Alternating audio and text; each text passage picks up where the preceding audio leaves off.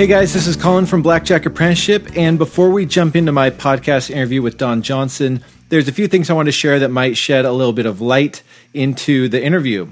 First off, I find it to be a huge honor that Don spent the time to sit down and share a bit of his story with me. He even sent a really nice text message afterwards. So Don, if you're listening, thank you again so much for sitting down with me.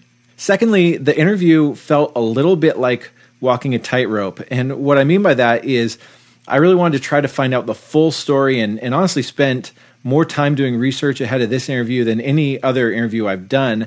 But then we show up at this house and there's some of the most brilliant, successful APs of all time sitting around there just hanging out, and they don't seem so thrilled that I'm there. Towards the end of the interview, you can hear a doorbell ring and some people come into the house, and it's more brilliant APs, and they have this look on their face like, what the hell are you even doing here? So while I'm trying to learn as much as I can about what actually happened, there's people standing around who do not want the full story divulged. Understandably so, Don was very cautious about what was and wasn't said during the interview, so don't expect a tell-all here, but it's still a fascinating interview in my opinion.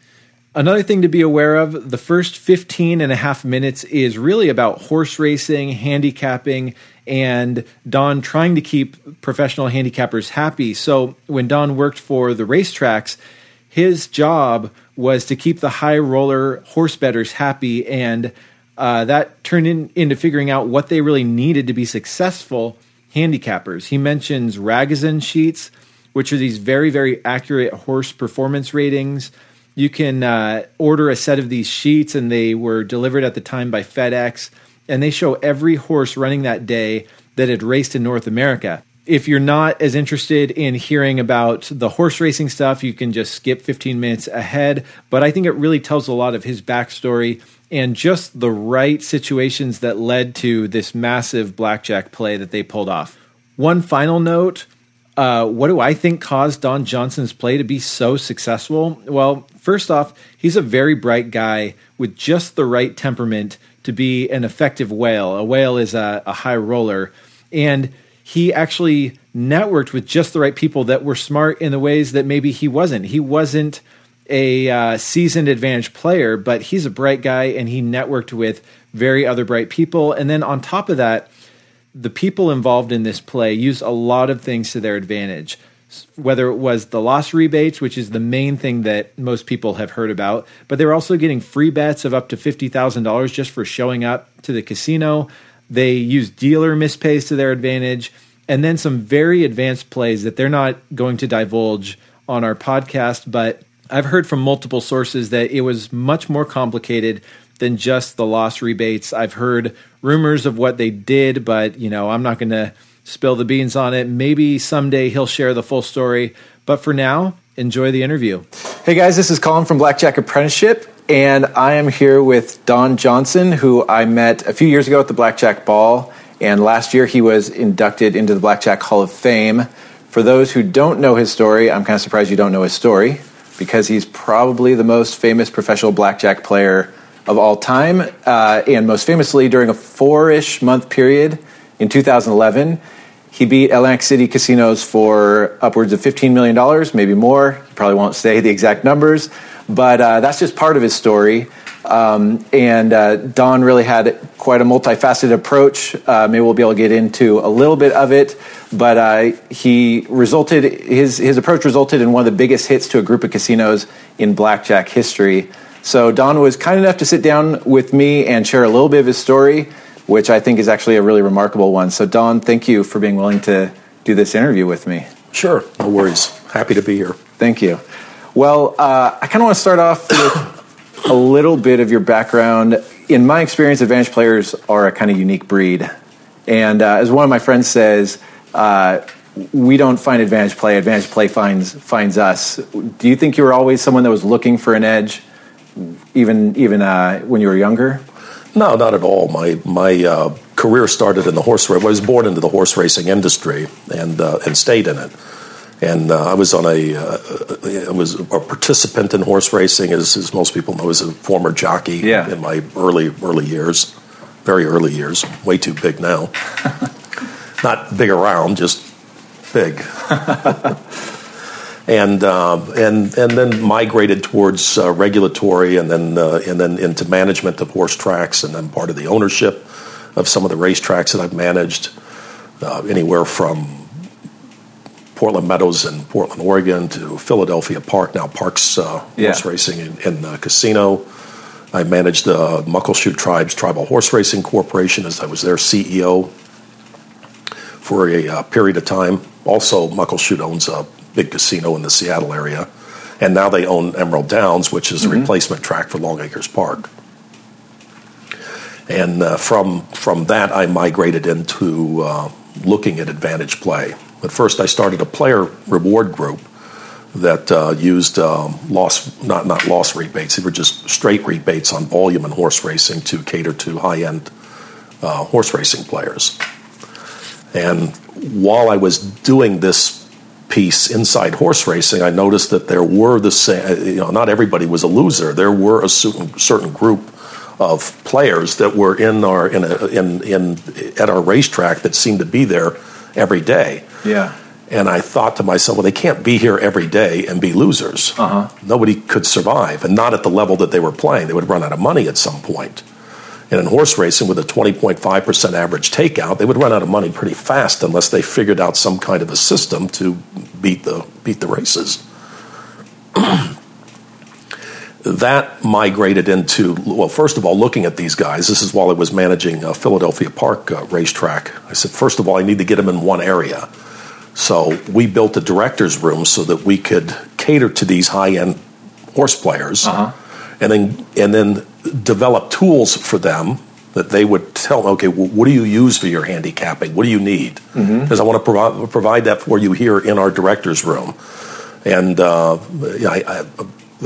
at that time, to the wisdom of some of the British guys that came over from the UK, Bob Green, Bill Hogwood, they were used to information drives wagering.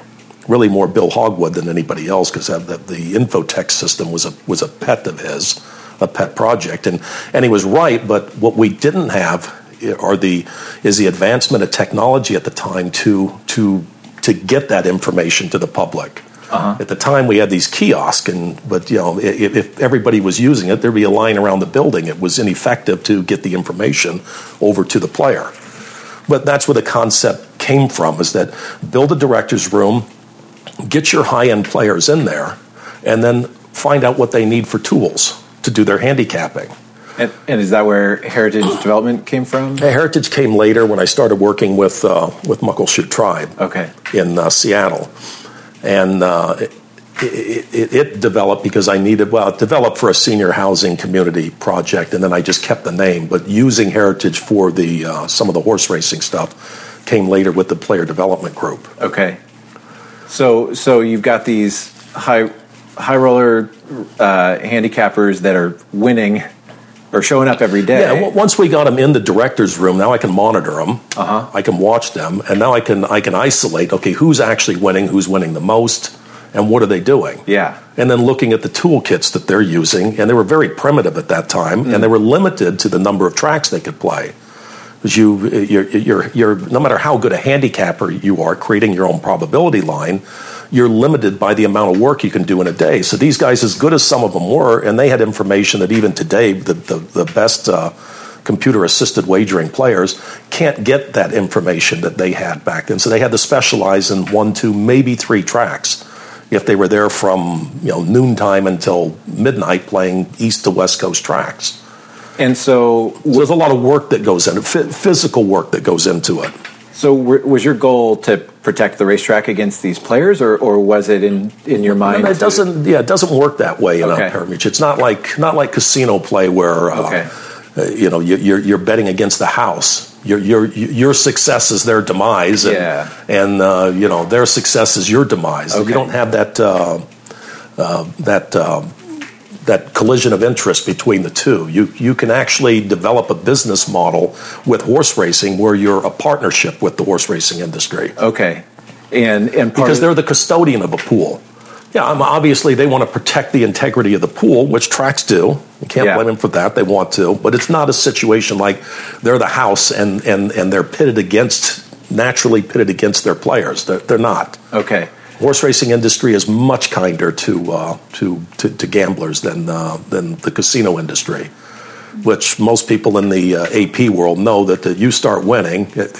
Who was your best pal with his arm around you? What can we do for you? What kind of is that jet not big enough? Is that villa not big enough? We got another product you might be interested in. No, they become your no, we can't help you. That's not the kind of gambling portfolio we were thinking of when we were catering to you 2 months ago. Now, actually, we just don't want you on property. Yeah.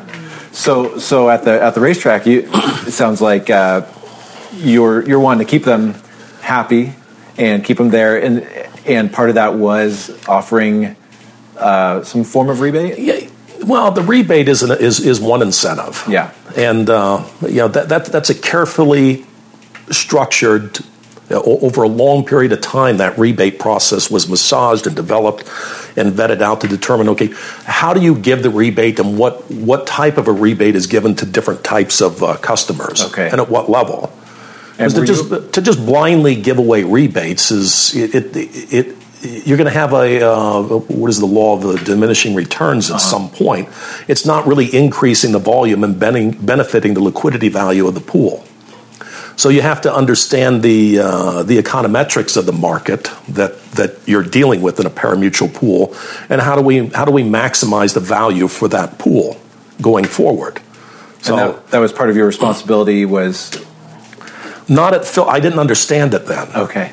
And I said this when we weren't live before, but you meet the right people in life at the right time for whatever reason. Yeah. You want to call it energy. You want to call it fate, karma.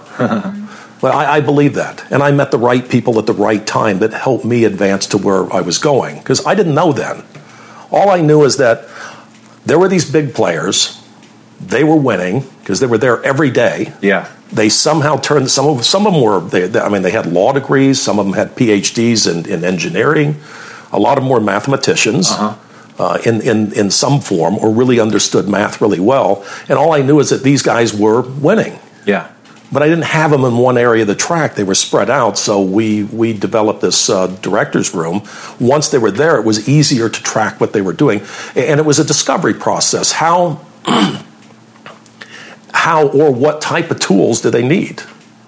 Yeah. So it was a way for in this development process that took place over the next 20 years. It started out, I had no idea. Didn't know what they were. I knew they were looking at the daily racing form. Yeah. Obviously, that's a given. What other tools were they using? Were they using the Ragusan sheets? Were they using the pace numbers? But you just knew these guys had an advantage. That was your first experience with. The first thing look, handicapping, yes, this horse won his last race. That horse beat that horse. Just very mundane, superficial. That's a really simple analysis of how the race is shaped up. Well, if A beat B and B beat C, can't A beat C if they come back in the same? It's just logical deduction. This analytics that's being done today, this level of handicapping, is much more sophisticated. Yeah, and it's like Wall Street. It's like Wall Street trading. Is what it's developed to today from what it was then. Then, as I said, it was a discovery process. It didn't even what tools are they even using? Yeah, I need to get my hands around. Okay, what do I need to give them? Right now, they're buying this stuff from somebody. Somebody's providing it in the industry. How are they delivering it to them?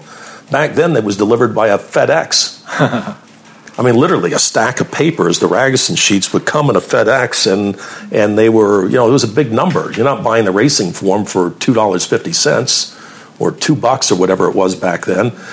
You're buying the racing form, and then they're buying this kit for $50. Well, why would they spend the $50? They must find value in it. Yeah, and so that's what Heritage Development did, was came in and tried to provide some of those. There was no Heritage Development back then. Didn't exist. This is just I'm working, managing a racetrack for a group of guys that had some foresight from the UK to come to the US and start Philadelphia Park. And was it through those relationships, or was it complete coincidence that you met? No, it was through those relationships in looking at what are they using? Yeah. What's really going on here? Mm-hmm. And as that discovery process progressed, and eventually I finally left my post at Philadelphia Park, and I came back west for a bit, started working with Muckleshoot Tribe, always looking back, knowing, okay, I want to get back to that. Yeah. I haven't left it yet, and I want to develop some of those toolkits and use them at the Muckleshoot facilities. They owned a Playfair Racecourse in Spokane, Washington, so they wanted a west side of the state and a east side of the state presence in gaming. And long story with the Muckleshoot thing and how they got out, but now they're in control of all of racing in Washington State, and probably the largest casino, I would say, definitely in the Seattle area. They would have the largest presence there, but anyway, so a lot of those tools were used in trying to build an OTB business for Muckleshoot in Washington State. What's OTB? Off-track betting. Okay. For horse racing. Yeah. So what was the next step for you? Well, then it was getting back to organizing. That started the player development group concept. Mm-hmm. Then Heritage came into play. Okay. Heritage owned a company called Player Services, and the Player Services company was what was developing more tools. And I kept working on, okay, who's providing what information? What tools are out there? Yeah. Ragusan sheets were already identified. There's one. Okay, what is the Ragusan sheet? It's I'm getting ahead of myself, but as I started to develop relationships with people that were doing models, I soon discovered that yes, that's a tool you can use if you're a handicapper and you need easy access to somebody's analysis of racing, because the Ragusan sheets, although you have to be able to you have to develop a technique of reading them and using those numbers. Mm-hmm. To develop your own probability. It doesn't give you a probability line. You're still using numbers to develop a probability line. And off of that number, you have to determine, how are you going to do that? There's probably a million different ways to do it. So the Ragusan sheet in itself is not going to make you a winner. It's an assistant. It's an assistant tool that you're going to use in whatever toolkit you're using for handicapping. And in looking at it, I determined that, okay, the Ragusan sheet gets you part of the way there for handicapping. It's a quick, easy fix. I'm not saying for the lazy handicapper, it's not because those guys did a lot of work. I mean, if you watch them, like I watched them over the years, some of these guys, they did an enormous amount of work on the 2 or 3 tracks that they would play every day. And they were very good at it.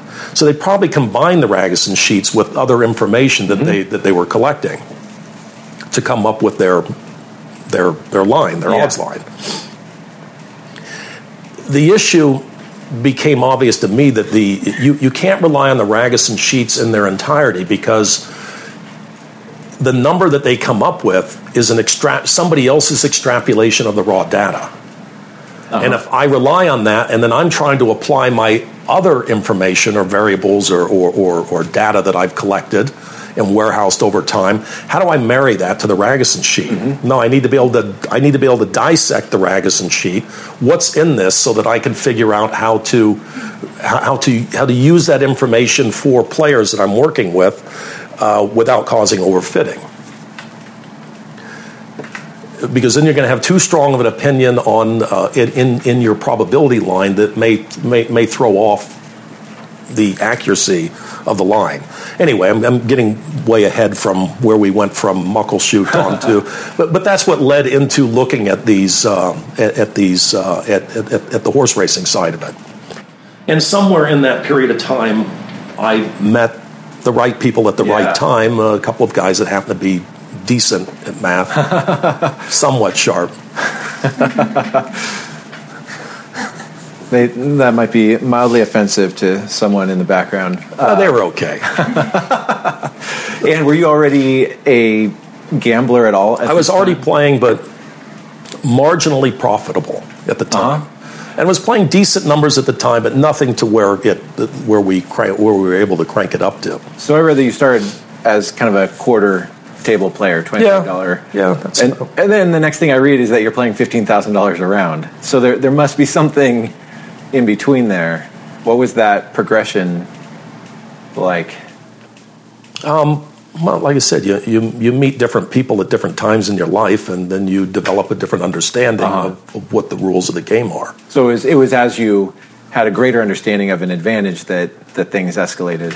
Well, let me put it this way, without talking about myself, but because you're getting into an area where it gets really sensitive. Sure. There are guys still out there doing this. Yes, so of course. Be careful.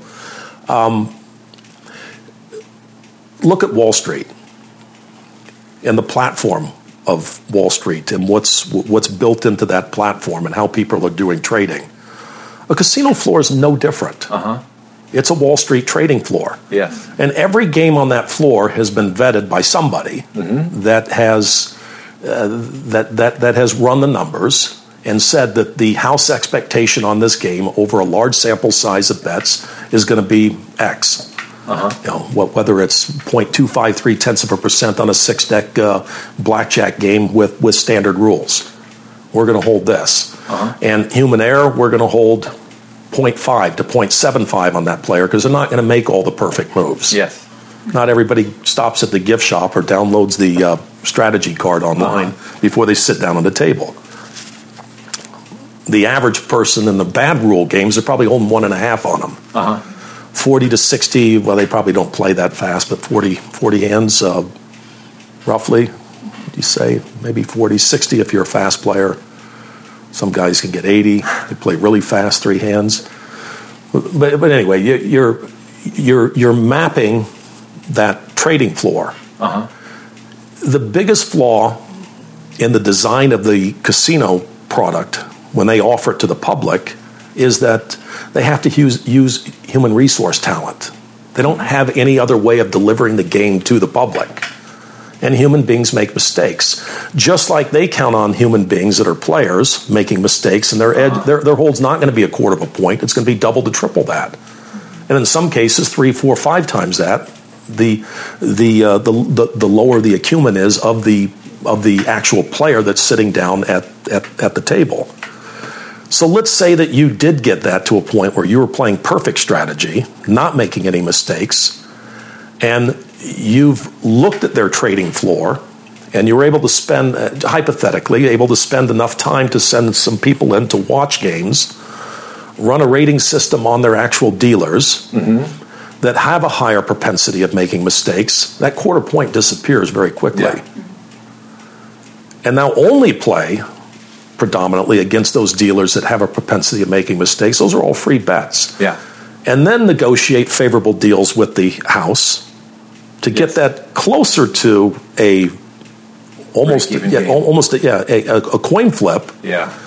And what do they have left? Yeah. Because if you're willing to step out and bet big money now, 100,000 a hand, you don't even have to bet that big. 20,000 a hand times 3, or 25,000 a hand times 3, or even 10,000 a hand times 3. Now you can negotiate loss rebates with the house that actually brings it positive over a period of time if you play perfect strategy. That's without doing anything else.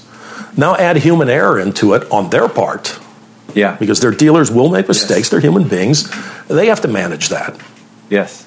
It's not your job. I didn't create that environment. If it was me, I didn't create that environment. They did. Yep.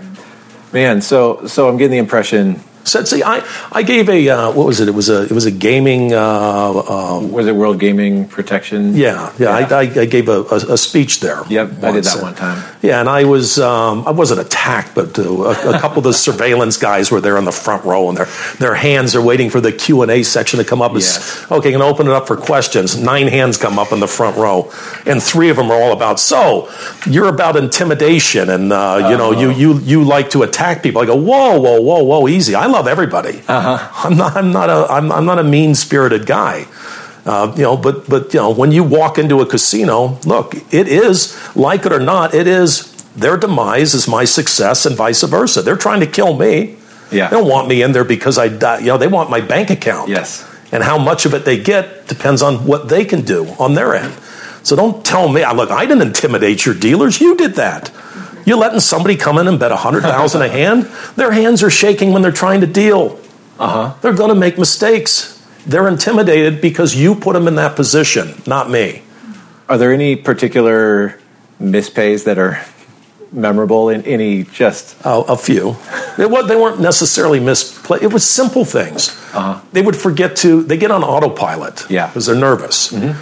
They know what the standard, like if I got a 17, and not a soft 17, I got a 17. and and the dealer's got an 8, and they just blow past. They just blow past me. Dealer has 18. I go, whoa! I might have wanted to hit that. Yep. And then you get the pit boss involved. You get they call up. Well, he wouldn't have hit that. And I go, it's irrelevant whether I would or I wouldn't have. That's not your rules. Yeah.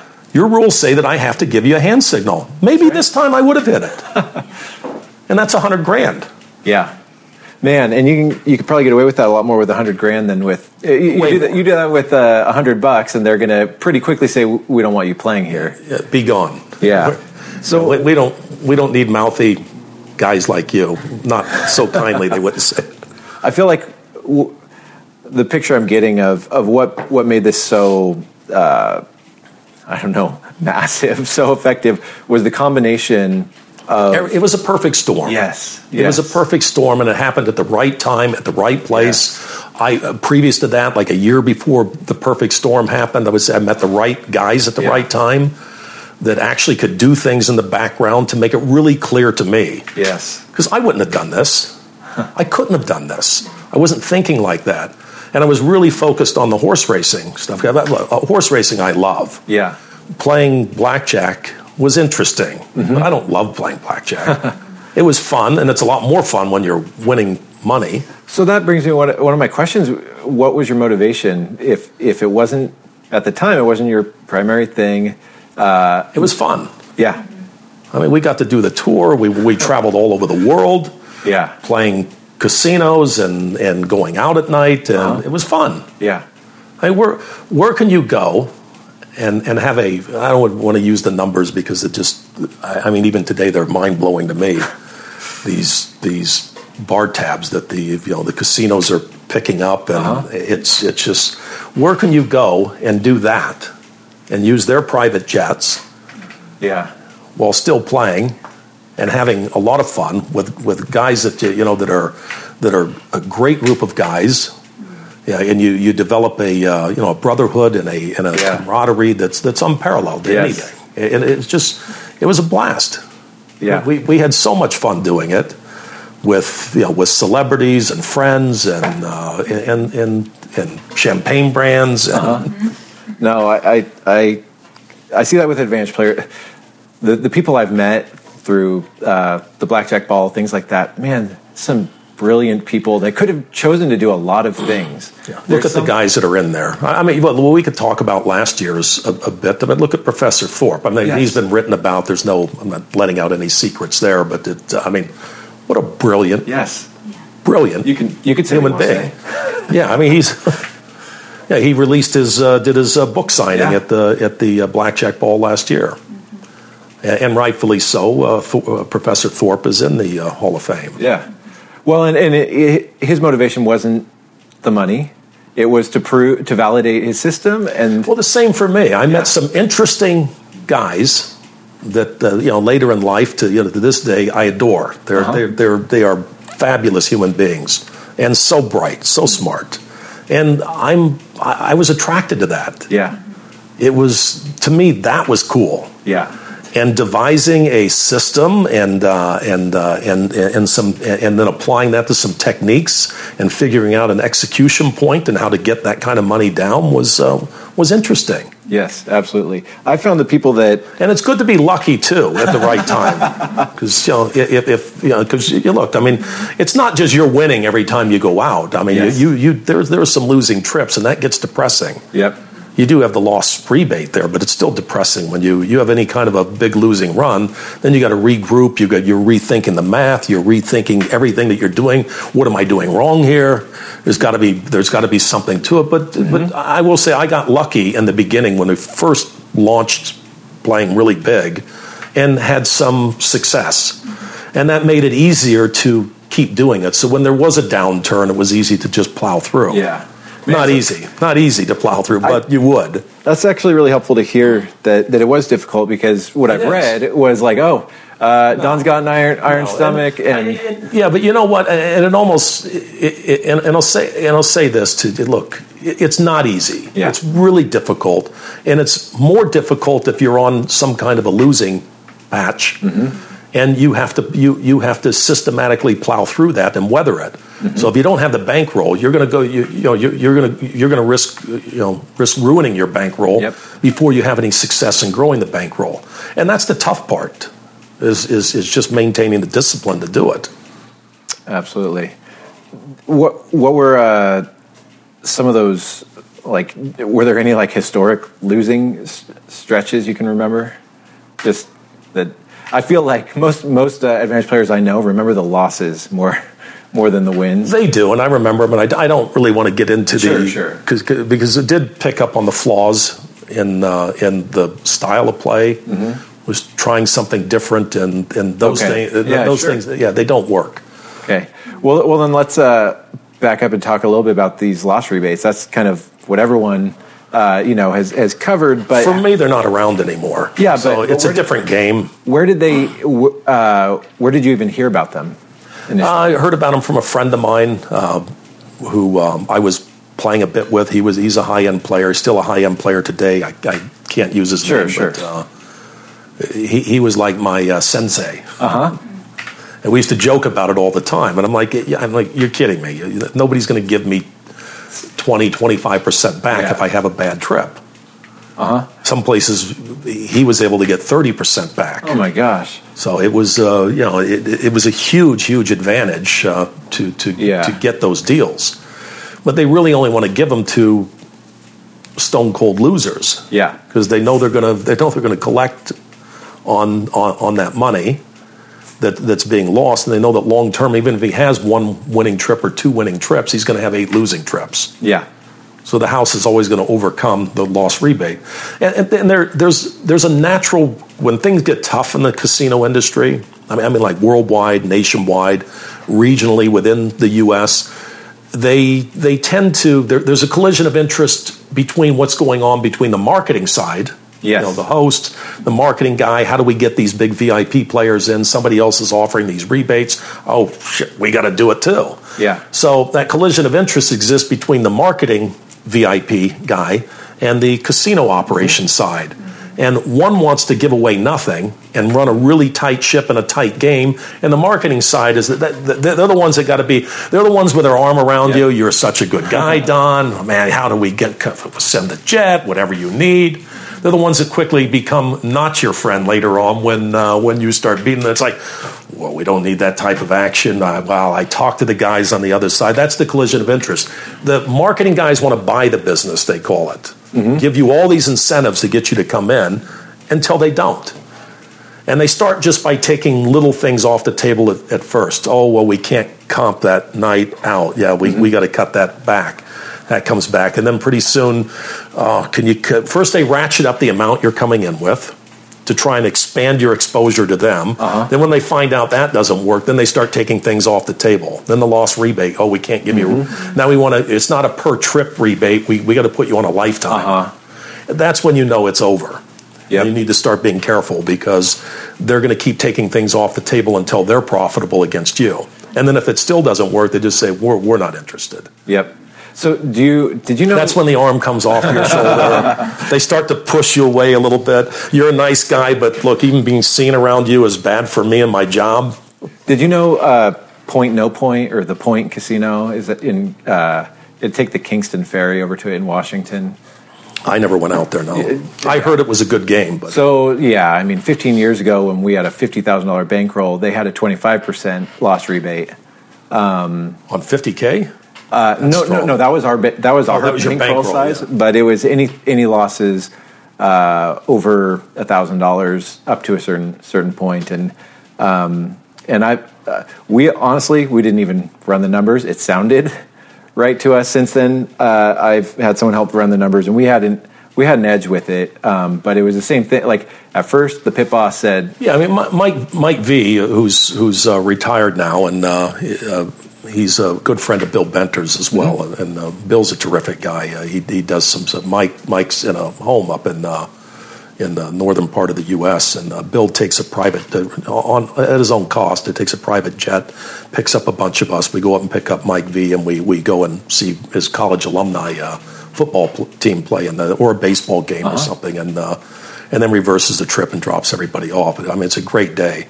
But Mike V originally ran some of the numbers for me on the loss rebate, and we ran roughly saying that you should win at 20%. You should, if you're playing the right strategy. Yes. There's a few components to it and moving parts, but if you're playing the right strategy, large sample size, you should be up half of that rebate when all the dust clears.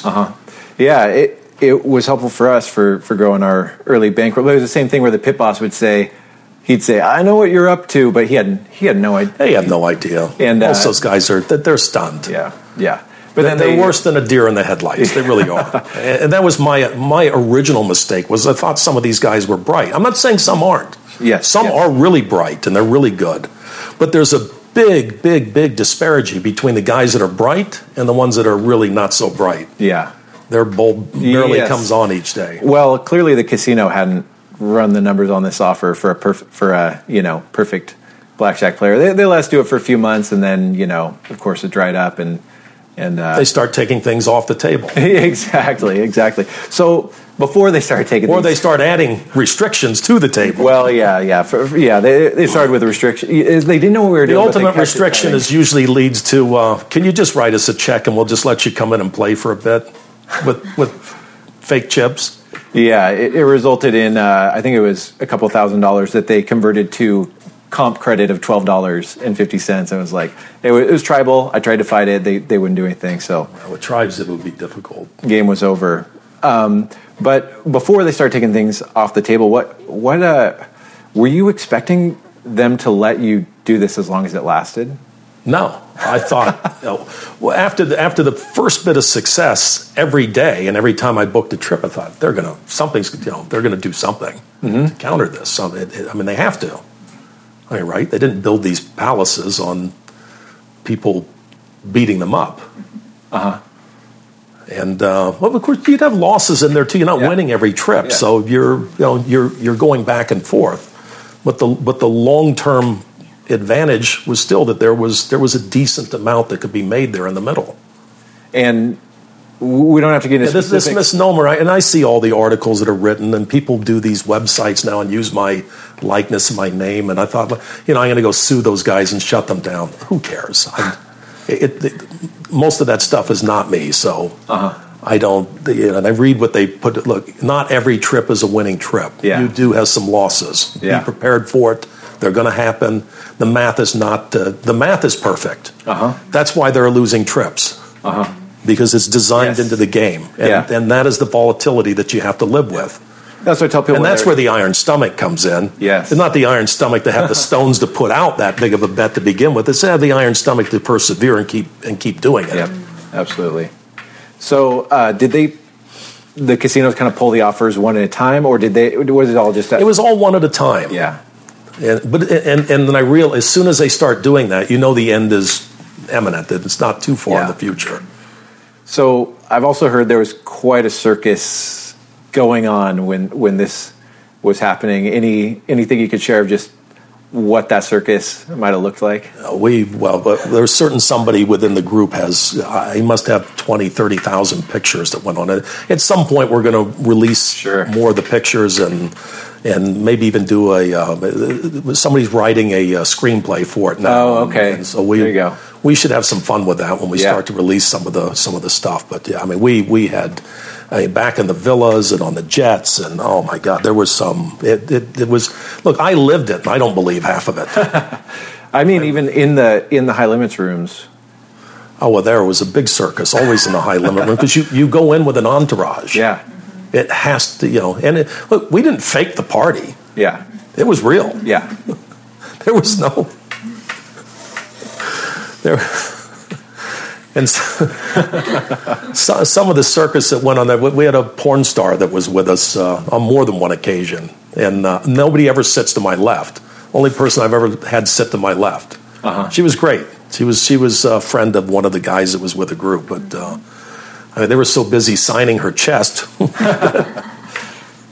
So that probably added to the mispays and. I think it adds to confusion. People, they're human beings. Yeah, I think one of the things that's fascinating is I would imagine surveillance all they're doing is keeping an eye on your action? My action, my chips, what's going on.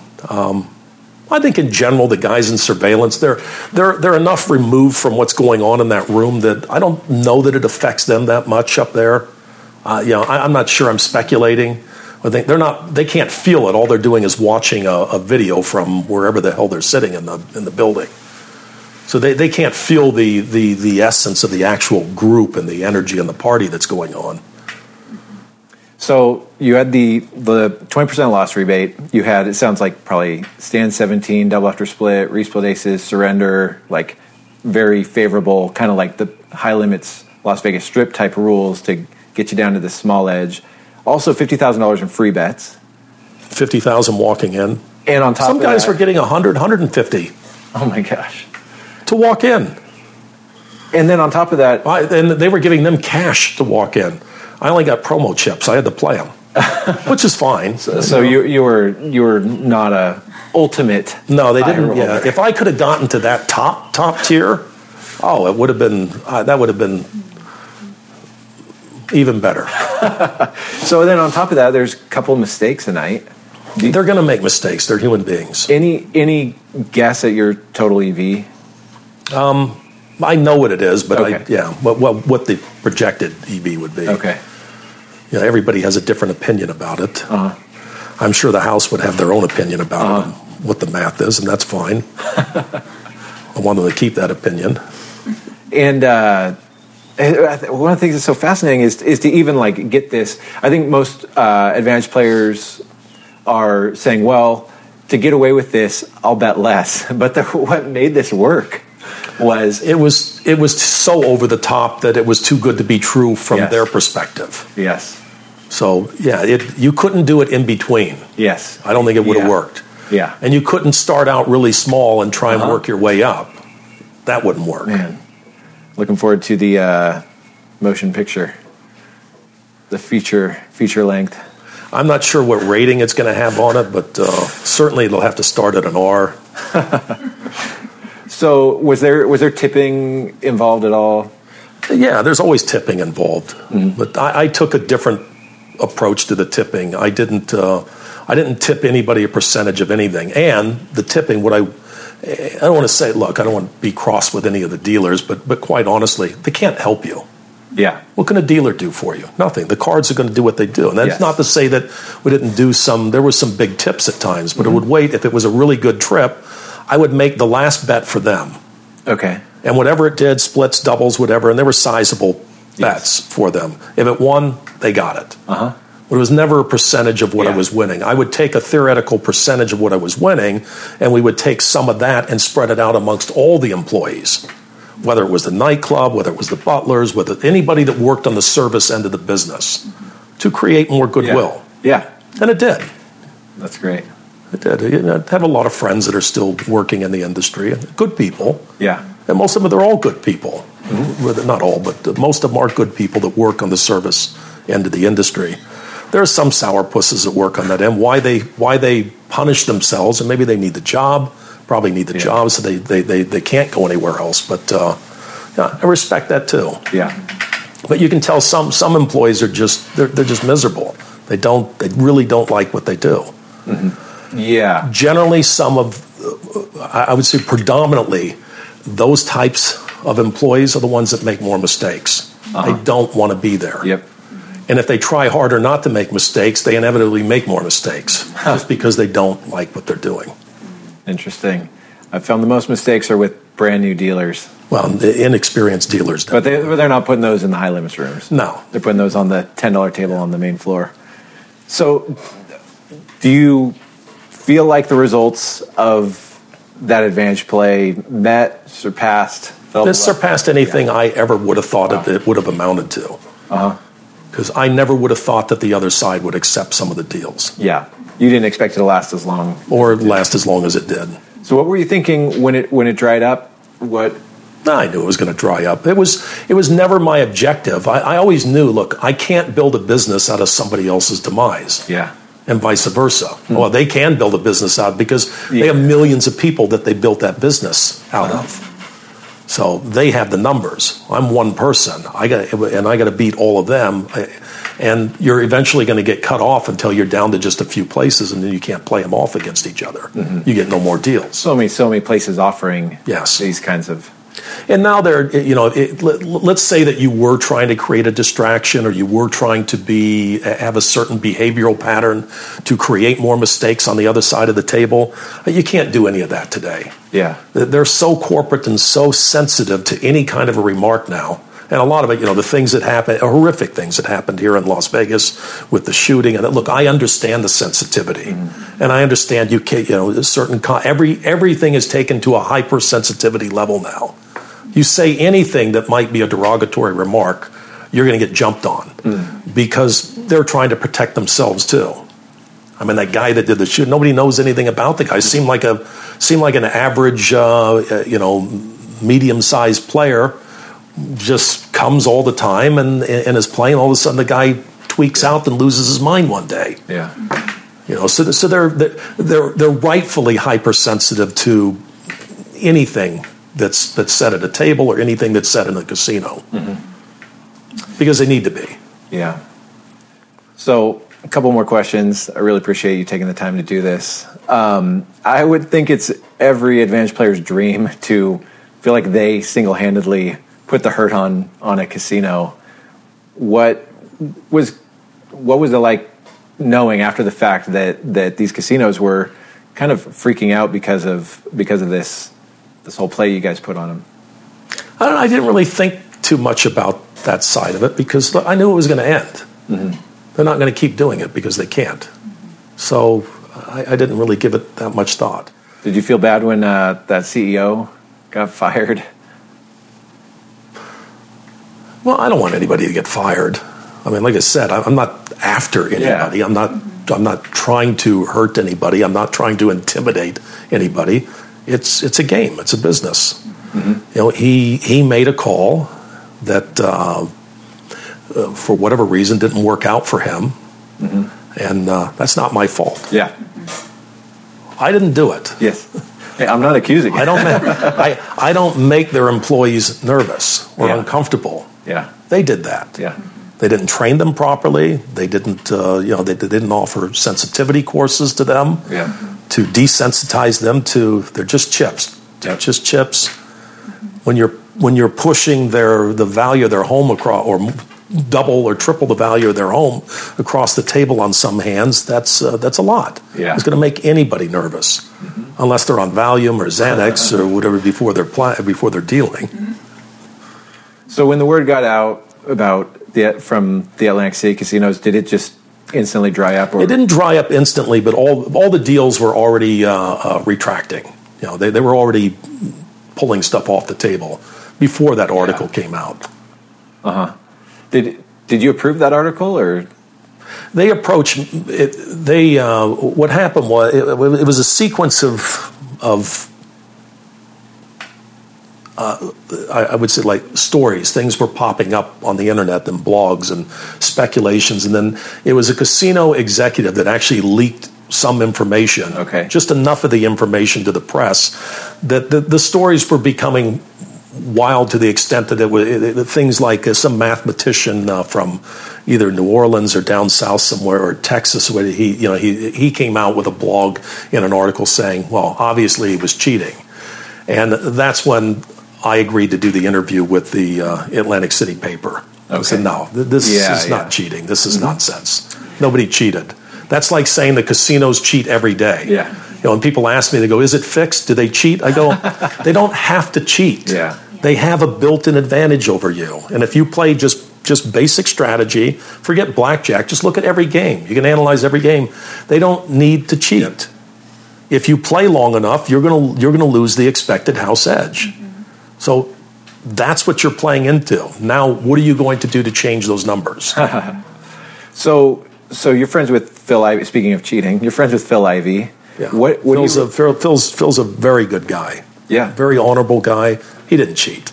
So what do you think is the difference between what you did and what he did in terms of how the casinos, it seemed like they were just okay with, I'm sure they weren't okay with. I don't agree with the decision.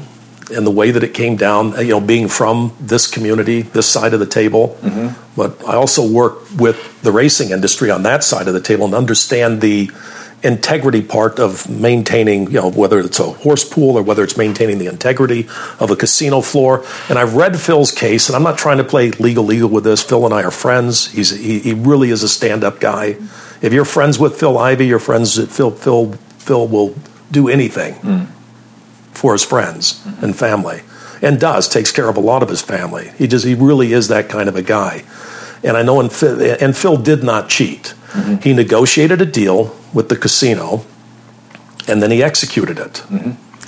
Here's the difference between what Phil did and what I did. And this is just me reading the articles, and I have talked to my attorneys about it. And if I read what the judge's orders were from the UK, and I don't know that there's a disposition on the case here. I think that might still be under appeal from the Boyd Gaming or Borgata Casino in Atlantic City. Phil made a representation to the casino that it was based on this superstition. It was based on, I got to have this, and those representations that he made up front happened to not be true.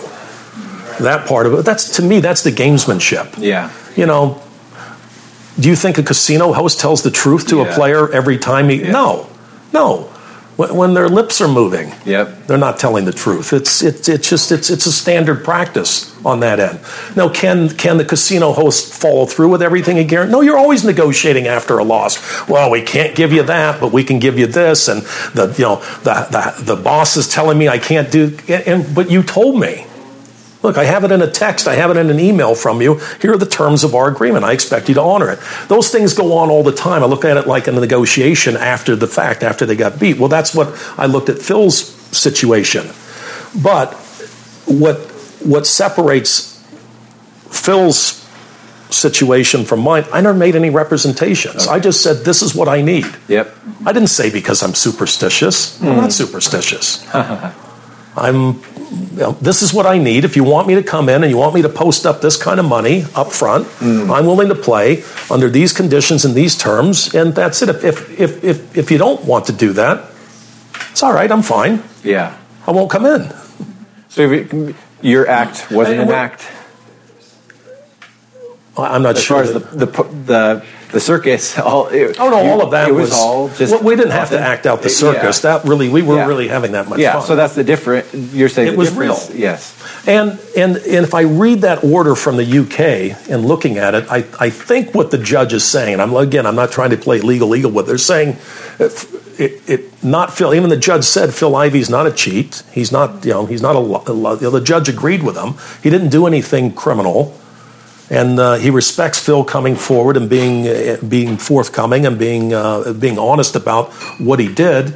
But if you read the order, what he's saying is that, like, if you and I enter into an oral contract, I negotiate something with you, and I profit a great deal out of that transaction that we did, and you lost out of that transaction, but then you find out that part of my representations to you in that oral agreement were not true.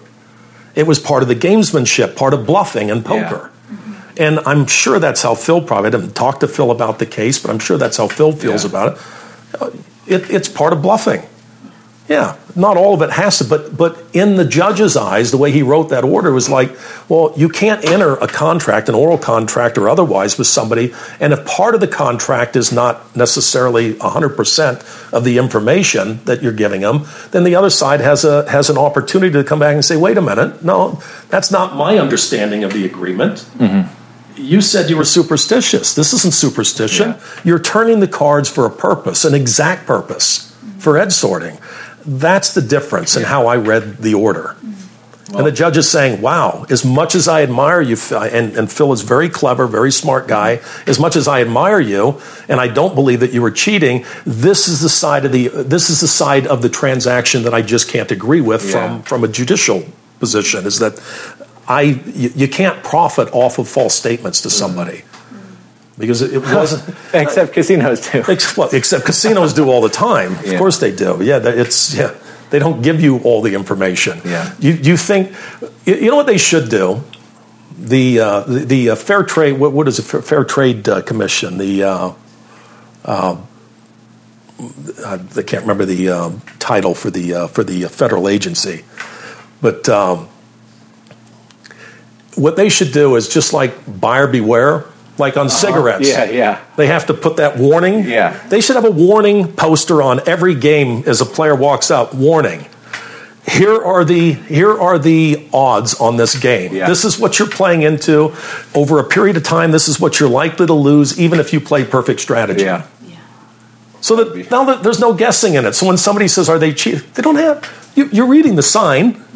There's a negative expectation for you long term. So why are you complaining? You knew that when you sat down, but it's not posted because they don't really want the general public, the average recreational player who doesn't care about that anyway. Yeah. He's there to entertain himself. I saw a guy yesterday sitting at a slot machine with a book on getting out of debt, sitting there with his wife playing slots. And I couldn't help but ask him, say, "Oh, are you trying to get out of debt?" And he's like, "Oh, yeah, soon."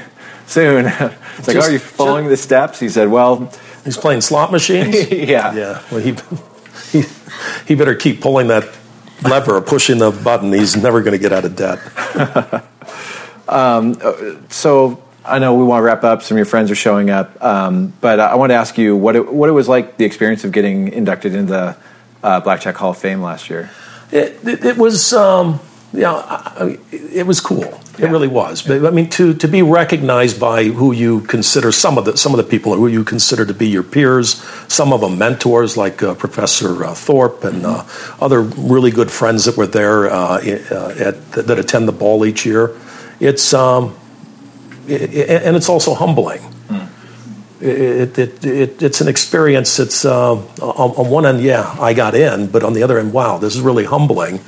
That some of the brightest minds in the world, you're joining a very, very thin elite group of individuals. Yeah, that's awesome. Well, it seemed well deserved last year, and it was fun getting there. Any final thought you'd want to share with an audience of advantage players or future advantage players? Just look, you're not going to win every time, every trip. And you will have rough patches. And if you're going to do it and continue down that path of an advantage player, just be disciplined and be careful. And you will hit those times when it's depressing, and you just have to regroup and sit down with your guys. Hopefully you have a support system. Yeah. And I mean that. And you go over the numbers and just make sure that you're not making mistakes. Because it's hard. It's not easy. Yep. All this hype that's out there. No, not every trip's a winning trip. Yeah, man, it's awesome hearing that. It's true on the $5 level, and it's true on the. It's worse on the $5 level because the game's worse. Yeah. The household, they should post it. Warning. Yeah. Surgeon General, it's bad for your health. Yeah. I guess the same rules apply to the red chip card counter, to the. All the way to the very top. Yeah. Well, thank you so much for taking an hour of your day. Thank you. It was really, really an honor, and I learned a lot, and I'm sure other people did, so thank you very much. No worries. We'll see you at the ball. All right.